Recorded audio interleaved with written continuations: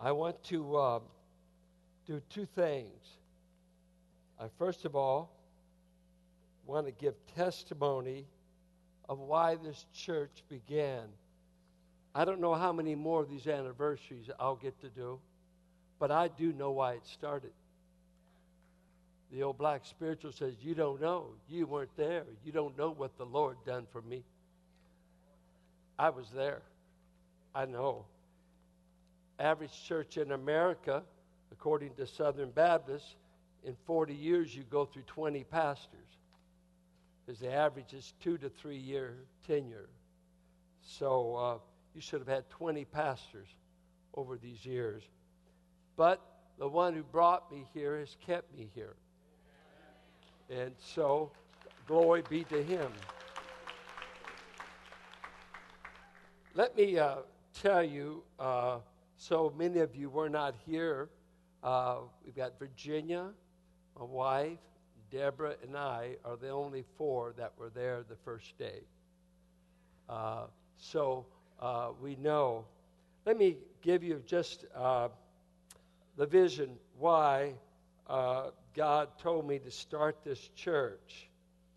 I started this church to present a wonderful, glorious, majestic Savior found in the gospel. And it was the gospel of the grace of God revealed in Jesus. I grew up with some wonderful believers. They taught me to sing, taught me to pray, taught me to give, taught me a lot of things, but they weren't wonderful Bible teachers. We were taught to give, serve, show up, be sure you tithe, and we had the little mantra of the things. But by the time I went to Bible school, and the first time I ever heard this word defined, justification by faith. When I first heard Dean Moore unpack that word in a Romans class at California Bible Institute that met at Sherwood Forest Free Will Baptist Church. I was a Pentecostal boy, an evangelist. And when he taught that class, and I had to memorize, justification is that judicial act of God, whereby he can declare a man righteous through no merit of his own, based upon the imputed, put to his credit, righteousness of Christ. I thought that was the greatest truth I'd ever heard in my life. You mean God can declare a man righteous who does nothing more than receive the gift? Yeah. You mean I could be the man in Romans 4 that he says, blessed is the man to whom God does not charge sin. And my old daddy, a simple boy, as it were, he wasn't simple, he was God taught. I quote him more than any of my profs. He used to take the Bible and he'd look at me and he'd say, who is that man if it's not me? I'm that man. You can't charge me with sin. My Redeemer picked it up. Now, I grew up where you backslide 3 times a year to stay in shape. And we kept all the evangelists busy coming back to get all the backsliders back. Now, the theology said if you backslide, you go into hell. You're lost while you backslid. But we keep telling them to come back. I was teaching the book of Romans at a Pentecostal school, and God painted me in a corner and says, you can't lose what God gave. He doesn't save anyone he intends to lose. And I thought, how many of my Pentecostal friends that's my roots, that's my heritage, that's why I could be emotional and you get all offended. I could care less. I grew up with folks that got saved in a microwave oven. We were saved before the devil got a monopoly on enthusiasm. We were thrilled about this Savior. But so many of them, I had no assurance. I don't know if I'll make it. I hope to be there. I might be there. I might slip. I was with a relative of Carolyn's, a dear aunt, just here the other night at the table telling me at the table, well, you don't think you'll go to heaven if you commit a sin, do you? I said, absolutely. She said, no, you mean you think if on the way from home from church you sin? You've heard this, but I've heard it again from my 91-year-old aunt. And in my heart, I'm thinking, how pitiful. I'm more sure she'll be there than she is. Why doesn't she have assurance? It's still a work system. It still counts on me. Counts on me. I started this church, and I went looking for my backslidden brother. I went after my sister. I went after every Pentecostal I knew that was backslidden and out of church that I thought was saved. And I wanted to tell him, you're not saved. You're just mixed up. You're straying. You're caught in a thicket. Come home. I believe you're a child of God. He came home. And I said yesterday, for me, the whole 43 years would have been worth it just to get my brother. It would have been worth it.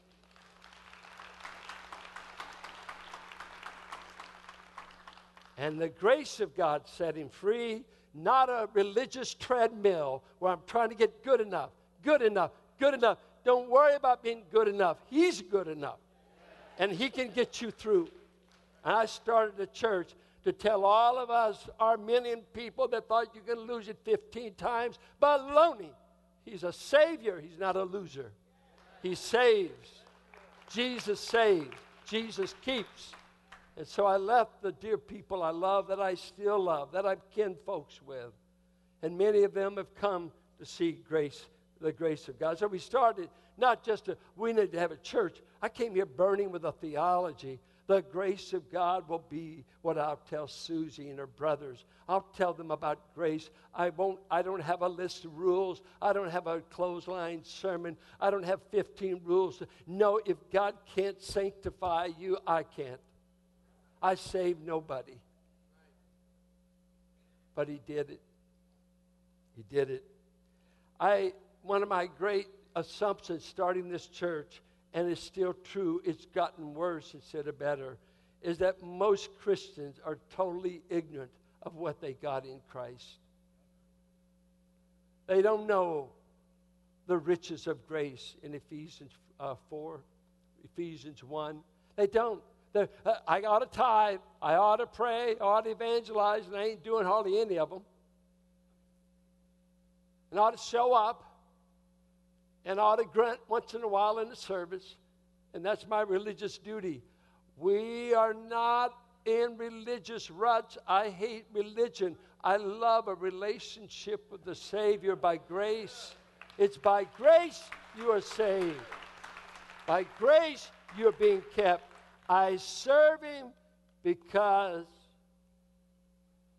I fell in love with him. My sister-in-law used to sing a song here at this church. Every once in a while we'd have her sing it. It went real nice. I give you Jesus. That's what I'm about. I don't know what you're about. I don't know why you're here. I don't know what the next pastor is going to be about. You might get a heretic. That's going to be up to you. But I ask for me. You record this. If this is my last anniversary, I give you Jesus. Jesus saves. Jesus satisfies. Jesus is enough. And when I went into this grace, I had the prophets telling me I was going to leave my wife. They were telling me I was going to fall. They were telling me I was arrogant. They were telling me I had a preposterous view. It was a view that leads to sin. And I say, I'll be married to her 50 years in June.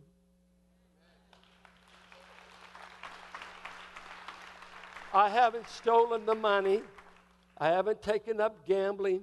And I haven't touched any Jack Daniels or hardly ever. I would only put it in my tank. Because he didn't lead me to sin. He led me to adore Him. We will begin a series in January on Wednesday night.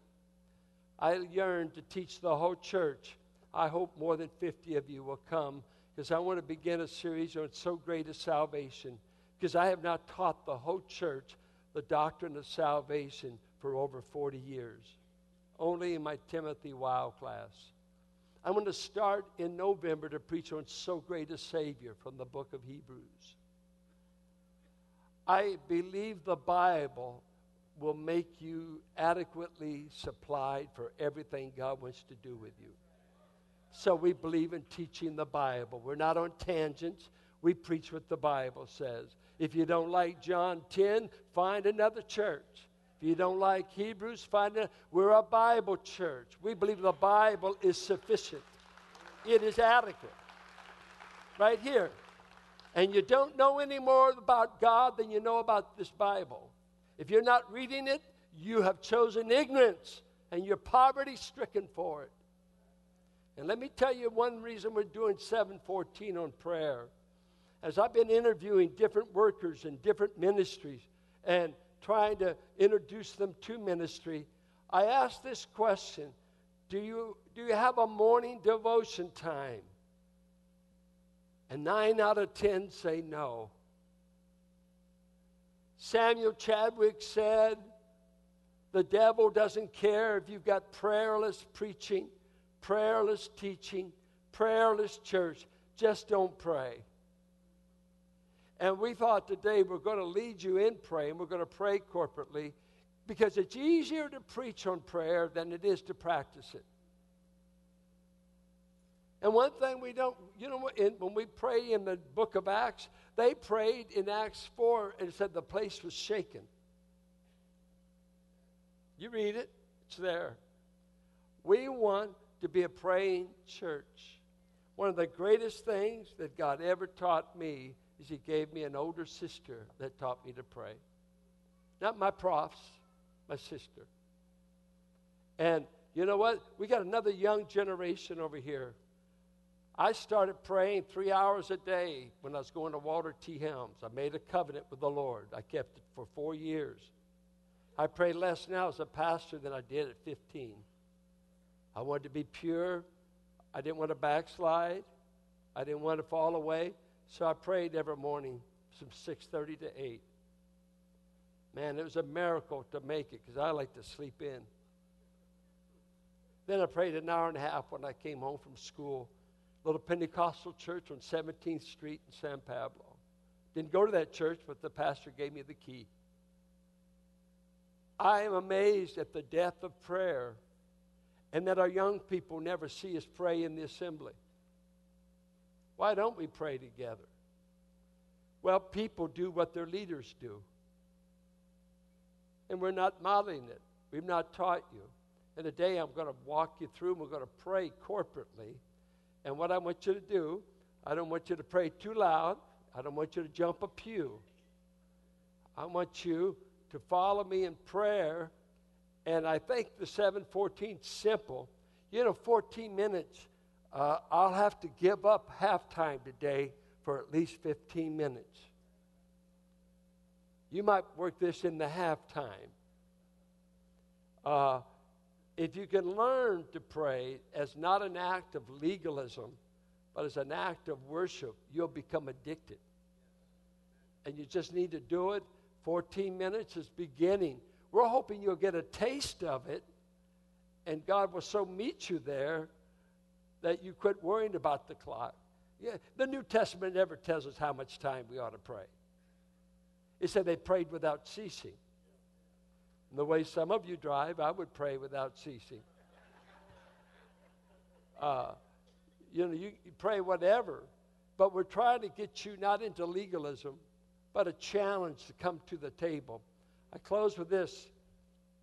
My wife and I were interviewing a woman that is this way, a very hyper person, and you got to do this, I got to do that, and she was saying how that I think on Sunday morning she had to be there at 5:30 to set up for this marathon race, and she had that to do, and this and that. And then she just stated in the interview, but I just can't concentrate long enough to pray. I just can't do it. I'm a nervous person. I can't wait that much. And so we kept talking to her. And they keep coming back because she'd bring it back. And finally, she said, I'm just not able to do it. And I decided to quit arguing with her about it. I said, well, Jesus just won't share his lunch with you. If anybody will open the door, I'll bring my lunch in and I'll share it. We'll sup together. I said, you're just going to have to starve to death. Do all the marathons you want. Blame your nerves all you want. You're too lazy to open the door and to come to the table. So you must starve. And much of church life, I talk to Pentecostal pastors that I know, her uncle being with them, and I talk in many traditions, and I always ask the younger men, do you guys pray like we used to? No, we've outgrown that. We're putting up fog in the congregation, changing the lights, because that's what really gets them. What? Fog? You've been in the fog. Oh, yeah, we're all into contemporary. We got to set the ambiance. We got to set the mood. Oh, I want to cuss. You don't set the mood. Go to Holy Ghost Hall and see what mood we had. Dirty old place. Alcohol. Skunks under the building. Ball games going on Sunday. I mean, a shabby place. An insult to start a church there. But you know what I remember? Is God showed up. God showed up. So today, I like to lead you. We're going to come to adoration and praise. I'm going to give you a quote. Dr. Alan Ross, the Hebrew leading prof at Dallas, said this. It shocks me. You can check it out. I never heard it before. It might be wrong, but he said it, and he's a fairly brilliant man. He said, praise in the Psalms was never meant to be private. They praised God when they met together. And I said, wow. And he said, it'd be like this. You want to praise your father, so you go in your closet. Oh, Dad, you're just wonderful. And no. Praise in the Jewish Old Testament, in the Psalms, you came together because all the other idols around them were begging for their attention and their devotion. You people of Israel come together, and when you come together, you start telling one another how adorable your God is. I don't need the gods of Baal. I don't need the gods of Ash. Let's talk about the God of Abraham, Isaac, and Jacob. That's called adoration. And if you won't adore him, don't ask him for anything. When you start in prayer, you are to hallow God as Father and God, and that means hallowing him. We'll get into it this week because we're going to be on prayer every week in October. It means to set God apart in what he's like in his attributes and his activities. Do you know any attribute of God you could worship him for today? I played this morning, I put on Brooklyn Tab because I wanted to hear it in light of this anniversary. And they started singing Carol's song, He's Been Faithful. Even when I failed him, he's been faithful. Even when I didn't seek him, he's been there. He's been faithful. Friend, I could stay there for an hour. He's been faithful. Any lesser love would have given up on me a long time ago. I'm here by the grace of God. What about you? Well, why don't you praise him among yourselves? This is to be there. And you know what? I wonder if you adults will be helping me teach a younger generation to pray. They all know how to text. Could we teach them how to pray? Well, you know what you ought to be doing with this booklet? You ought to have, if you do 714, why don't you make that family prayer time in the evening? Turn off the blasted TV, get all the earphones out, turn the phone off. We're going to talk to heaven. That's if any of you men have enough chutzpah to stand up. Maybe they're in charge of your home. As for me and my house, we will serve the Lord. As for me and my house. I'd like you to bring up this song. I'm going to just, I think we've got it, Oh, the Deep, Deep Love of Jesus. Can we bring that up? I just want to close with that. I'm not preaching today. You've been spared. But I'm going to just quote you. Oh, the deep, deep love of Jesus. I love the stanzas. How deep the Father's love for us, how vast beyond all measure. That he should give his only Son to make a wretch his treasure. How great the pain of searing loss, the Father turns his face away. As wounds which mar the chosen one bring many sons to glory. Behold the man upon a cross, my sin upon his shoulders. Ashamed I hear my mocking voice call out among the scoffers. It was my sin that held him there until it was accomplished. His dying breath has brought me life. I know that it is finished.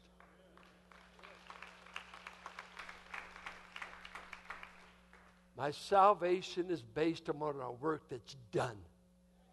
I cannot complete salvation. Bring it back. You went too low.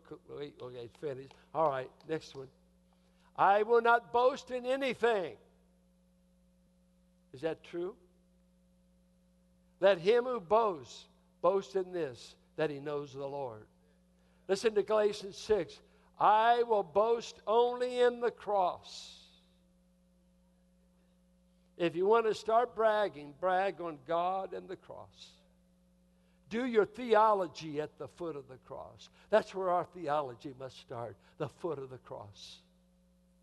I will not boast in anything, no gifts, no power, no wisdom, but I will boast in Jesus Christ, his death and resurrection. Why should I gain from his reward? I cannot give an answer, but this I know with all my heart, his wounds have paid my ransom. Is that true? Let's just think about it. Ransom. If you were kidnapped, how much money would your family put up to buy you back? That's right, nobody kidnaps you. They know they can't get any money. Dr. Ackman keeps using this line, you were worth a son to the Father. Let me tell you what he's saying, what he better be saying. We didn't set the price for our redemption. I deserved hell. I deserved wrath, and you did too. I didn't sell God that I'm worth a ton.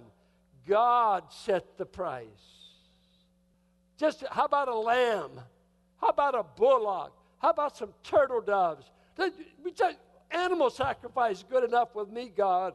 He said, no, I've set a far higher price to get you to heaven. To get you to heaven, it's worth the son to me. I'll sacrifice him for someone as wretched as you.